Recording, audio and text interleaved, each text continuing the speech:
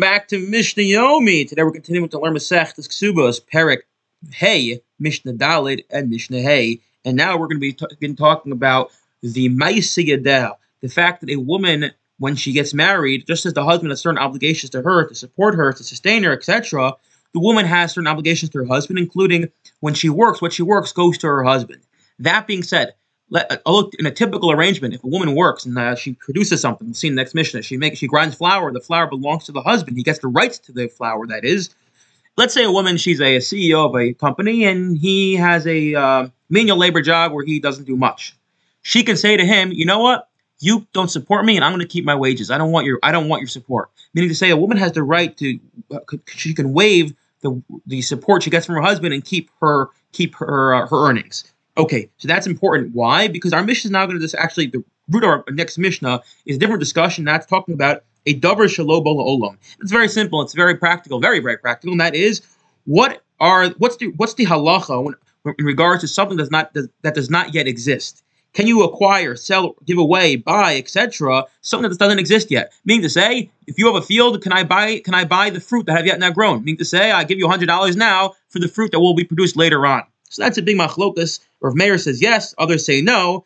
Our Mishnah that's the root of our discussion in our Mishnah. Hamakadosh ma'aseh yadei ishta. If someone, in this case, a person who wants to consecrate, he wants to say everything that my wife's future handiwork, that's all going to go to the mikdash.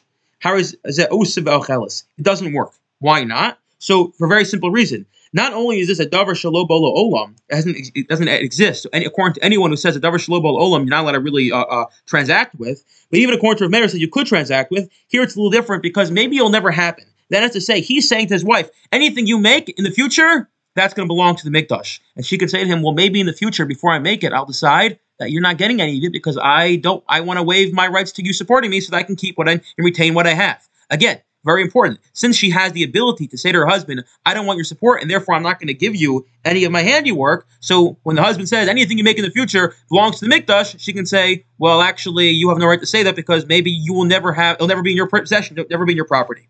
Okay, next. Hamoser. So it's a little complicated because the Mishnah is introducing a term, but it's not really needed. So we're going to try to keep it as simple as possible. In the event where the handiwork is going to go to the husband. In this case, it's called a moser, which is the extra handiwork. Just very simply, there's her main handiwork, which the Mishnah is going to define, and the moser is extra, which doesn't go to the husband unless he gives her some money. But point being, for our Mishnah, what if the handiwork will go to the husband? Let's say he says anything I'm going to inherit from you. If you die, it all goes to me. Whether you can't waive that, so it's going to go to me. So if the moser Meir Omer Hektish Nasan Omer Chulen. If a person says the handiwork, which I'm going to get, I know I'm going to get, meaning there's no way you're going to withhold it from me, I'm consecrating it, or for that matter, I'm transacting with it. Rav Meir says it works because a person can do work with something that doesn't exist in this world yet.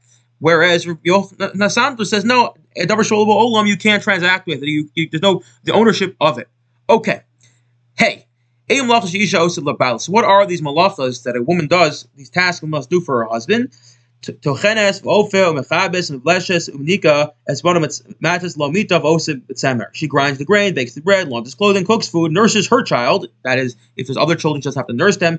Makes the bed for him, works with wool, as she spins the wool. Now, in a society where this is not typically done, so she doesn't have to do that.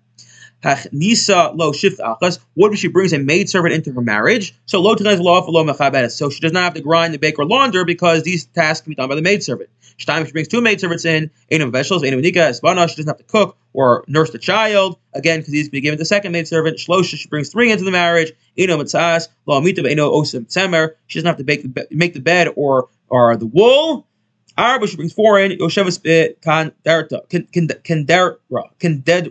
She may sit on an easy chair. She can sit on a rocking chair because she doesn't have to do anything since she has maidservants covering everything for her. Rav Elazar, or no, I feel like Nisa Meya Shiflas. Rav Elazar says even if she brings 100 maidservants into the marriage, we enforce, we require her to spin the wool to make her wool. Why? Because sitting idleness leads to immorality. You have too much free time in your hands, you can get into the wrong thing. Now I'll tell you, when I was in camp, in Masifta camp, and I'm not going to say which grade because you'll know exactly who it was, or those who know me. I refused to go and play sports because I was not interested. And I was quoted this Mishnah, if you don't go and play sports now, maybe lezima. At which point I said, I don't care, and that was the end of my time in camp. Okay.